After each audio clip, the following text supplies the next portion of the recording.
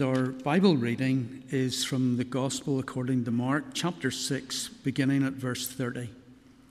And it's entitled, Jesus Feeds the 5,000.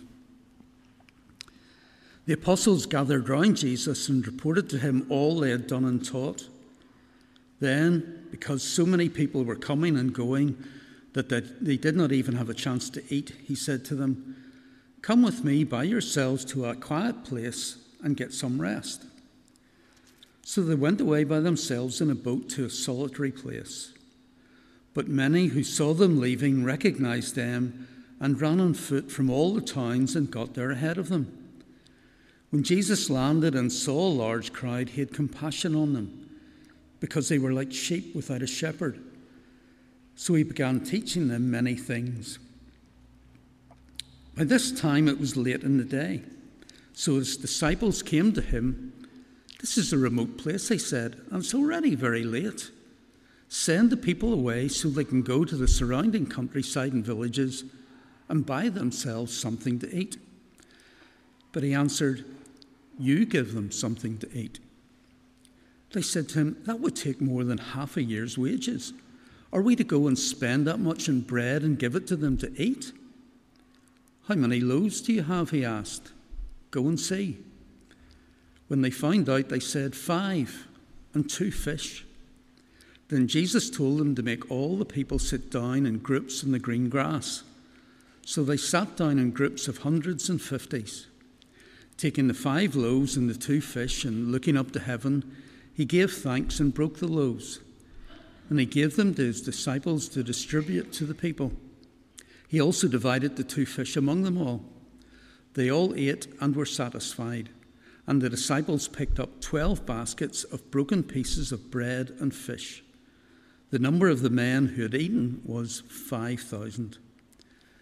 This is the word of the Lord. Thanks be to God.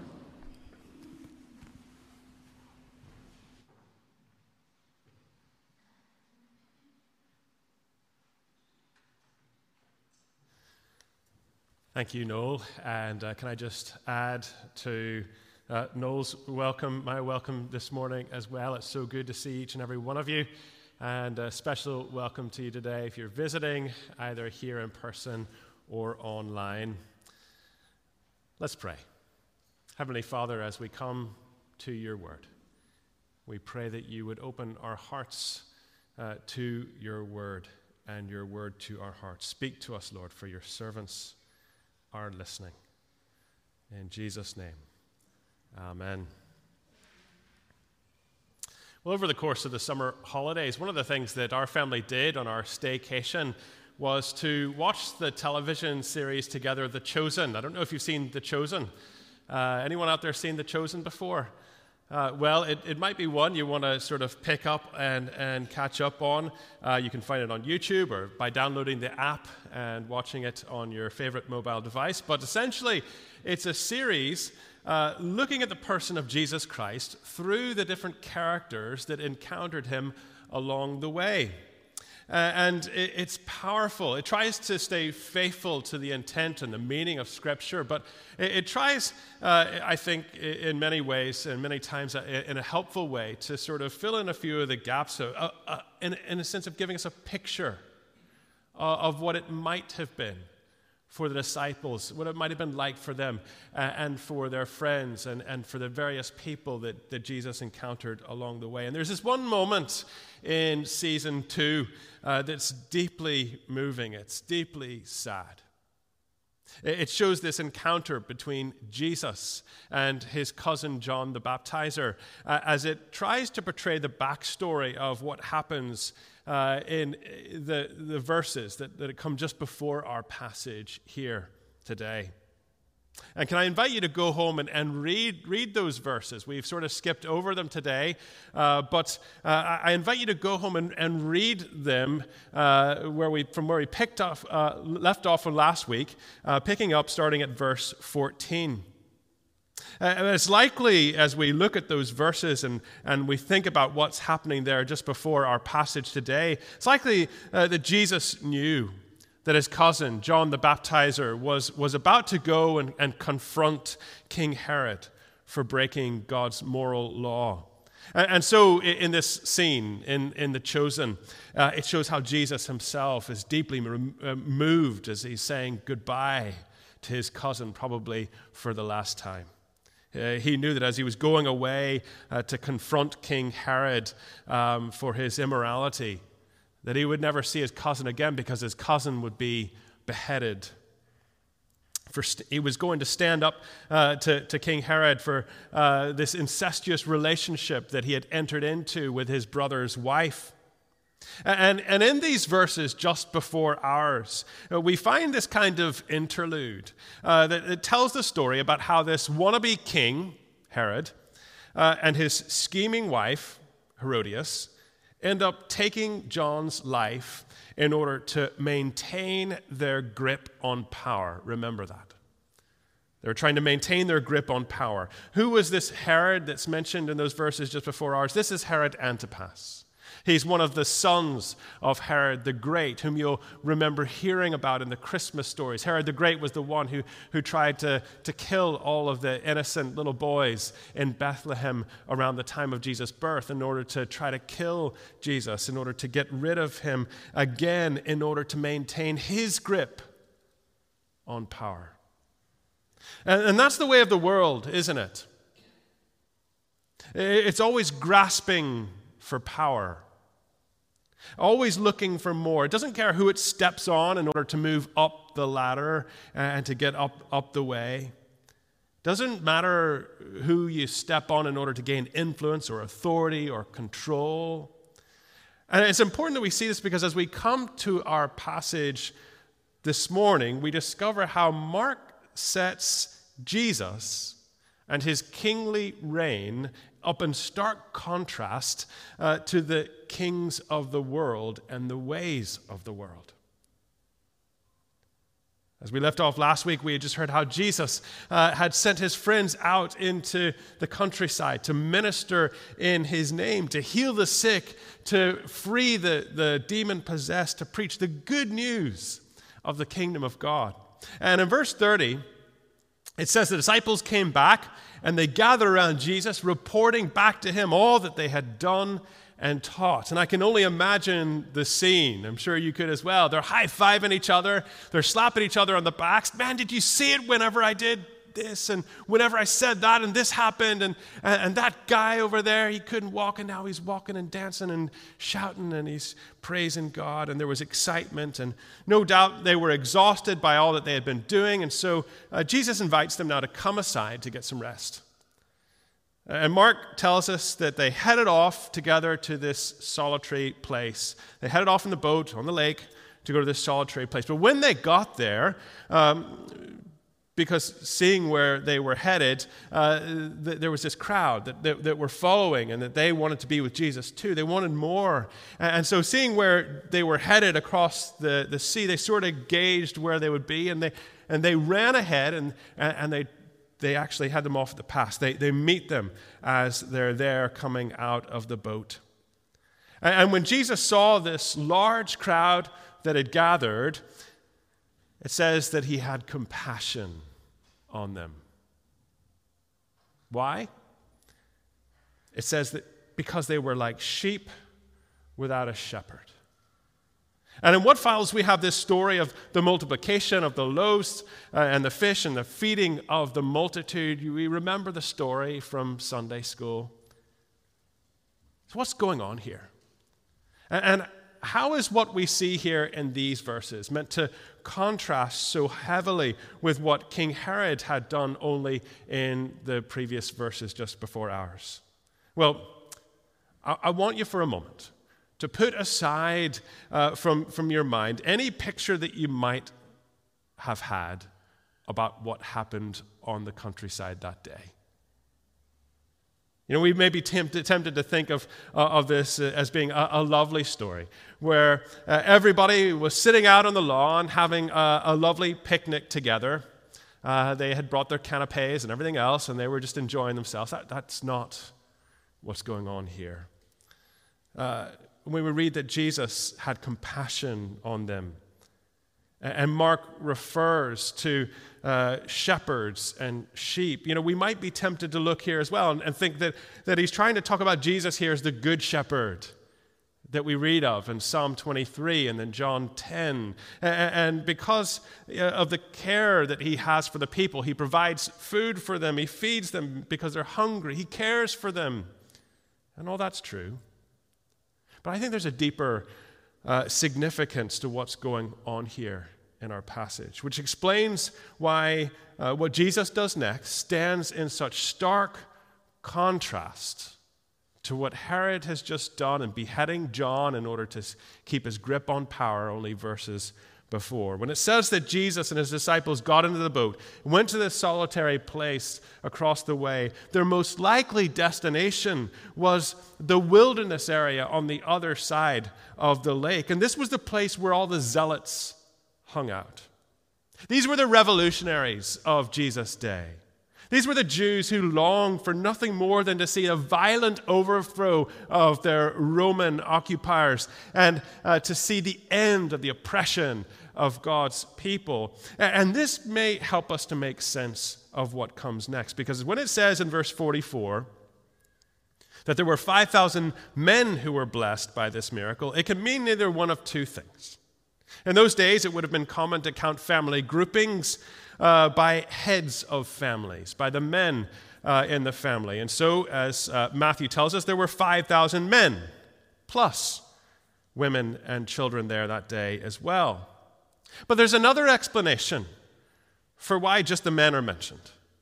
It's possible that these men were the revolutionaries. These men were the zealots themselves. I mean, how did such a crowd show up so fast? You might have thought of a couple hundred followed them along the way and ran on ahead of them along the seashore, but how did so many show up so fast? Maybe it's because they were already there. And these were the disenfranchised. These were the people who were fed up, who wanted change. These were the people who had been waiting for a leader to rise up and to help them to overthrow the Romans and to lead them to victory and freedom. And it says that Jesus looked on them with compassion because they were like sheep without a shepherd. Actually, what's happening here is not so much a reference to Jesus as the Psalm 23 good shepherd, but rather Jesus as the shepherd king that the people now needed. Because this is actually a quote that looks back to what Moses said at the end of his life, at the end of his ministry and leading God's people through the Exodus. He prayed to God just before he died, and the words appear on the screen. Numbers chapter 27, beginning at verse 16. And Moses prayed to God. He said this: "May the Lord, the God who gives breath to all living things, appoint someone over this community to go out and come in before them, one who will lead them out and bring them in, so that the Lord's people will not be like sheep without a shepherd." The point that Mark is making here is that in contrast to King Herod, who only wanted to keep his grip on power and would step on anyone and kill anyone that stood in his way, Jesus is the king that the people really need. He was the true king that they had been waiting for. But as we're about to see, the way of his kingdom would be so very different, standing in such stark contrast to the kingdoms of the world. Remember, the Herods, they just wanted power. They took it. They killed to keep it. But look at what Jesus does. He looks at these people. He sees that what they really need. This is a people, it's back in John's Gospel in chapter 6, verse 15. It says they had come out to make him king by force. Again, lending weight to this idea that these were the revolutionaries that had gathered before him that day. And he sees them with compassion. What does he do? He starts handing out guns and bullets, doesn't he? No. That's not the story. He starts teaching them how to kill. No. That's not what Jesus is at. I mean, that's what the kings of the world do. When they want to seize control, when they want to get back their kingdom, isn't it? That's what the zealots were doing out there in the wilderness. They were preparing for war. That's what revolutionaries do in order to overthrow their oppressors. But Jesus now asserts his kingship and begins to mark out his kingdom in a different way altogether. It says at the end of verse 34 that he began teaching them many things. What's happening here? Jesus isn't handing out bullets in order to cause violence and death. He's handing out the word of God that brings life. He's not out to lead a violent revolution. He's out to bring about a revolution of the heart. If you ever wondered why God's word is so important and why I keep encouraging you to read it every day, to take it to heart, to allow God to speak to you through it by his Holy Spirit, well, look no further. God's word, as we're about to see, brings life. In it, we don't just find out how we are to live, but more importantly, these words here, they point us to the one who gives life and sustains life, the one who brings about not just a temporary freedom from our latest oppressor, which in this case was Rome for these people, but he's the one come to bring ultimate freedom from our greatest foes, sin and death. The Word of God points us to the life giver, Jesus himself. And this is what's happening as the story continues. Jesus, he must have been teaching up a storm because it had now become late. And you see the disciples sort of looking around them. They're getting a bit fidgety. They're wondering what's going to happen next. They were feeling a bit hungry themselves, a bit peckish, and they were thinking, if I'm hungry, then this crowd must be hungry too. It's only a matter of time before they start grumbling. And so the disciples come to Jesus. Jesus, quiet word, please. And Jesus, I think we should send these people away. Let them go away and get some food of their own. I think it's time for them to go. I mean, it's a sensible suggestion here, but it wasn't what Jesus had in mind. It also showed just how much the disciples still had to learn, how much they had to grow, how far they had to go.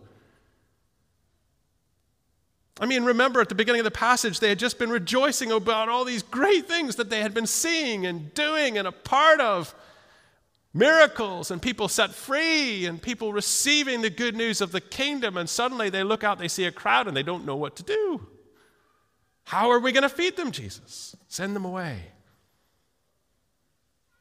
Their horizon had been expanding as to what God could do when people looked to him in faith, but now they can't even imagine a way forward than to send these people away to get their own food.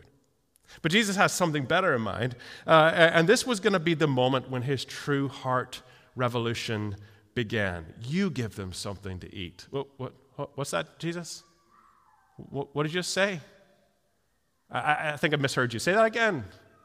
No, you give them something to eat. What? And in their response, it's sort of like, I don't know, have you seen that movie, the cult classic movie, The Princess Bride? Great movie, full of lots of gags and great jokes, cute as well. But The Princess Bride, there's this character in it, Vizzini. You remember Vizzini? He's always running around going, inconceivable! It's inconceivable! You know, and it's like these disciples are reacting. They're going, that's inconceivable, Jesus! I don't understand what you're saying.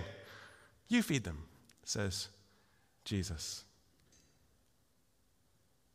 I mean, as the disciples replied, Jesus, it would take more than half a year's wages in order to pay enough money, in order to get these ones enough food to eat, to satisfy their hungry stomachs tonight. And apart from that, even if they had that kind of money sitting around, well, there wasn't just a French village bakery around the corner in order to go off and pick up enough food for everyone to eat. What Jesus was saying was inconceivable.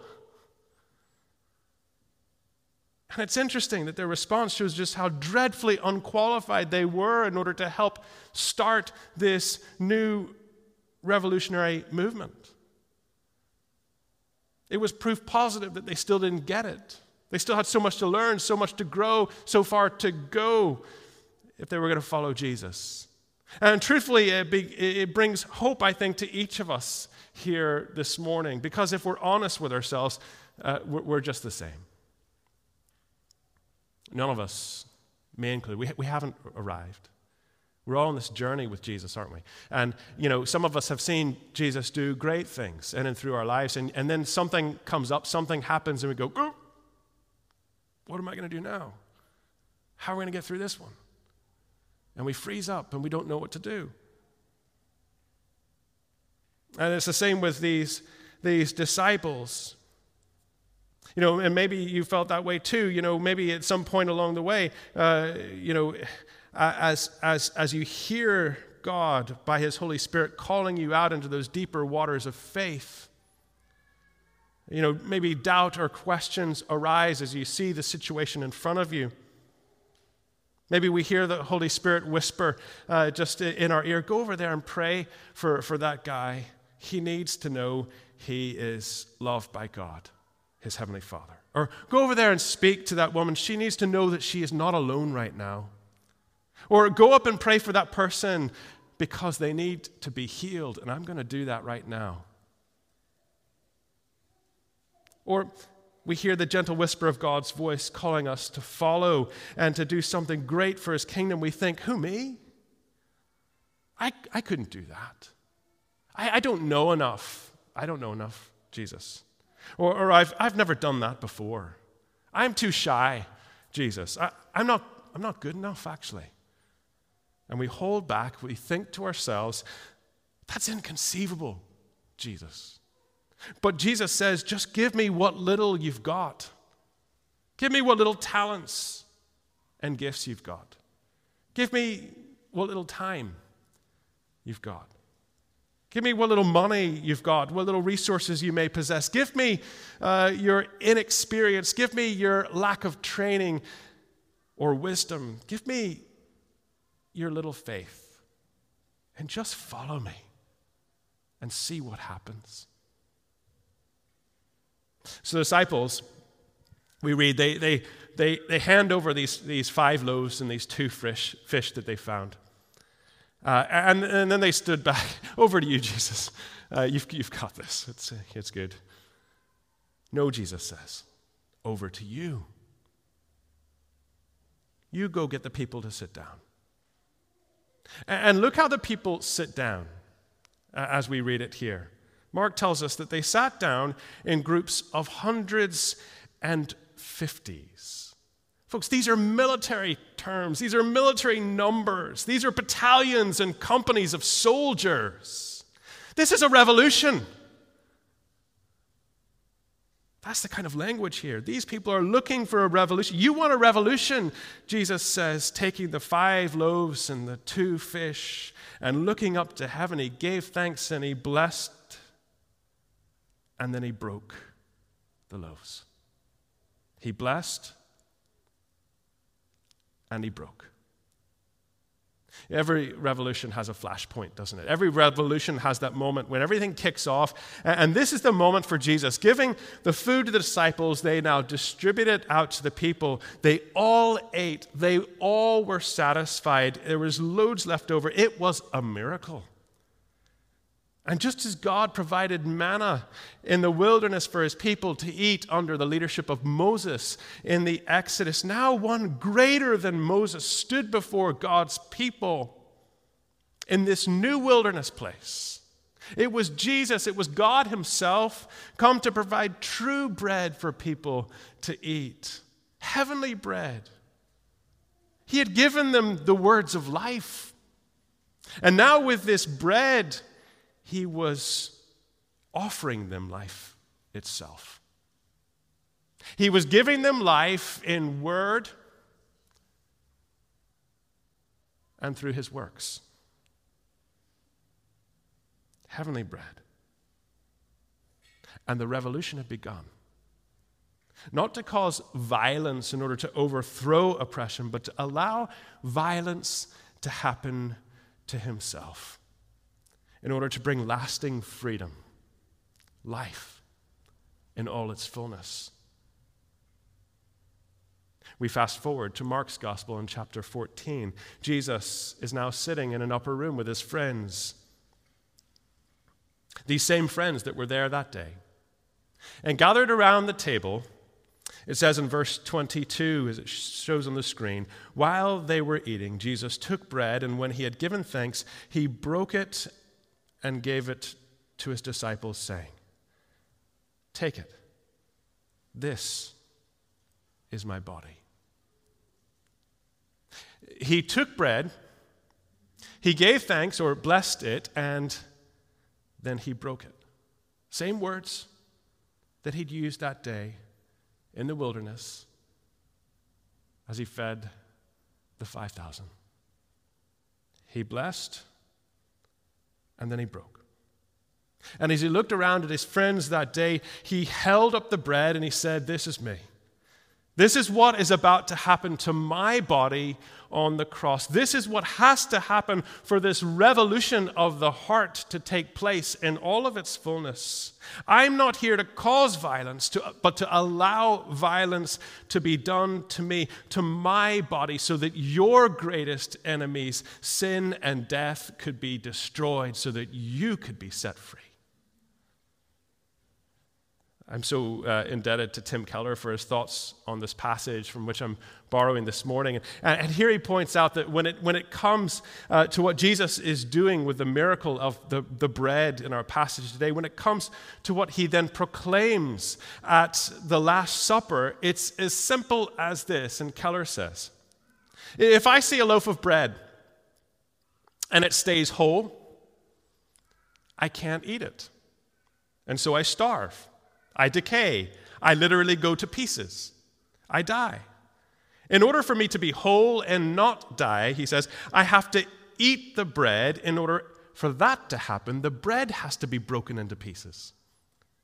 It's me or the bread. Either your piece is the bread or I'm pieces. Jesus says in John 6, I am the bread, and what he means by all this. And now looking back at the cross, it's like he says to you this morning, to me. He says, I was torn to pieces so that you could be made whole. I went to the cross. I took the penalty that you deserved for what you've done. I absorbed sin. I absorbed your punishment. I absorbed your judgment. If I'd stayed whole, you would have been broken to pieces. But I was broken to pieces so that you could be made whole. And when you see that, when you see that you are saved, not by anything that you could do, but by what Christ has done on the cross for us, you can be adopted by his grace. Praying, Father, accept me because of what Jesus has done on the cross for me. And you can know that he loves you unconditionally, totally, and forever. That's what fills the emptiness on the inside. That's what liberates our fears. That's what will liberate you internally forever. That's what brings perfect freedom. That's what brings life. If you come to see Jesus as the bread that you need and receive the life that he offers you through what he did on the cross, it will change how you see the meal that we're about to receive here today as we gather together around the table. Because this is where true power and true grace meet. This is a revolutionary meal. And partaking in it, partaking in Christ to whom it points, it will change you and turn you into a revolutionary as well. Because if you truly understand what Jesus has done for you and you receive him as the true bread, the true life giver that you need, the true bread that really satisfies your soul, it will change your outlook on life. You too will become a revolutionary, a follower of Christ who now sees that the way up in God's kingdom is actually down. Power comes not through violence, done to others, but through self-sacrifice that we take onto ourselves for the benefit of others. And so you see that the greatest joy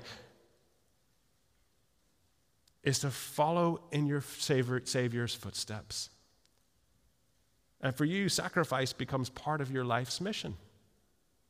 You've received the sacrifice that Christ has made for you, and now you give yourself sacrificially for others to point them to Jesus. And this happens in lots of ways, but let me just name a few as we close. It happens in how you see people. It happens in how you love your enemies. It happens in how you forgive people who hurt you. Jesus says, forgive as you have been forgiven. You give sacrificially to bless others out of gratitude for what Christ has done for you on the cross. You offer him what little you have. You offer him your time. You offer him your talents, your gifts, your abilities. You offer him your treasures, your money, your stuff, the things that you have. And you make it your life's mission with everything that you are, everything that you have, and everything that you hope to be, to point people to Jesus. And as you do, you become part of Christ's kingdom movement. You become a revolutionary. It'll mean that you lose power in order to bless by serving others. Again, the way up is to grab a towel. It's to grab a brush. It's to grab the Hoover. The way up is to bless others by serving them. Just like your servant king gave everything up for you, but we now do it to point people to him. We do it through word, through what we tell people about him, as we share the good news that we have received. We do it by deed as we go out and bless others with what we have and who we are. And we do it through works as, like his friends who have gone on before us, go out and proclaim the kingdom and then demonstrate the kingdom as we see people being healed, people being saved, people being set free.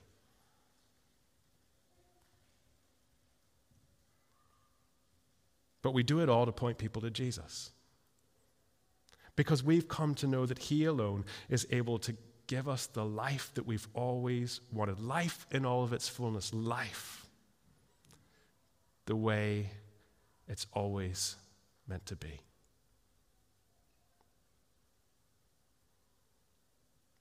Friends, do you know that life? Have you experienced that life at work in you yourself? Have you put your trust in Jesus, the one who himself was broken so that you could be made whole? If you haven't, can I encourage you, let today be that day that you receive the gift on offer before us now.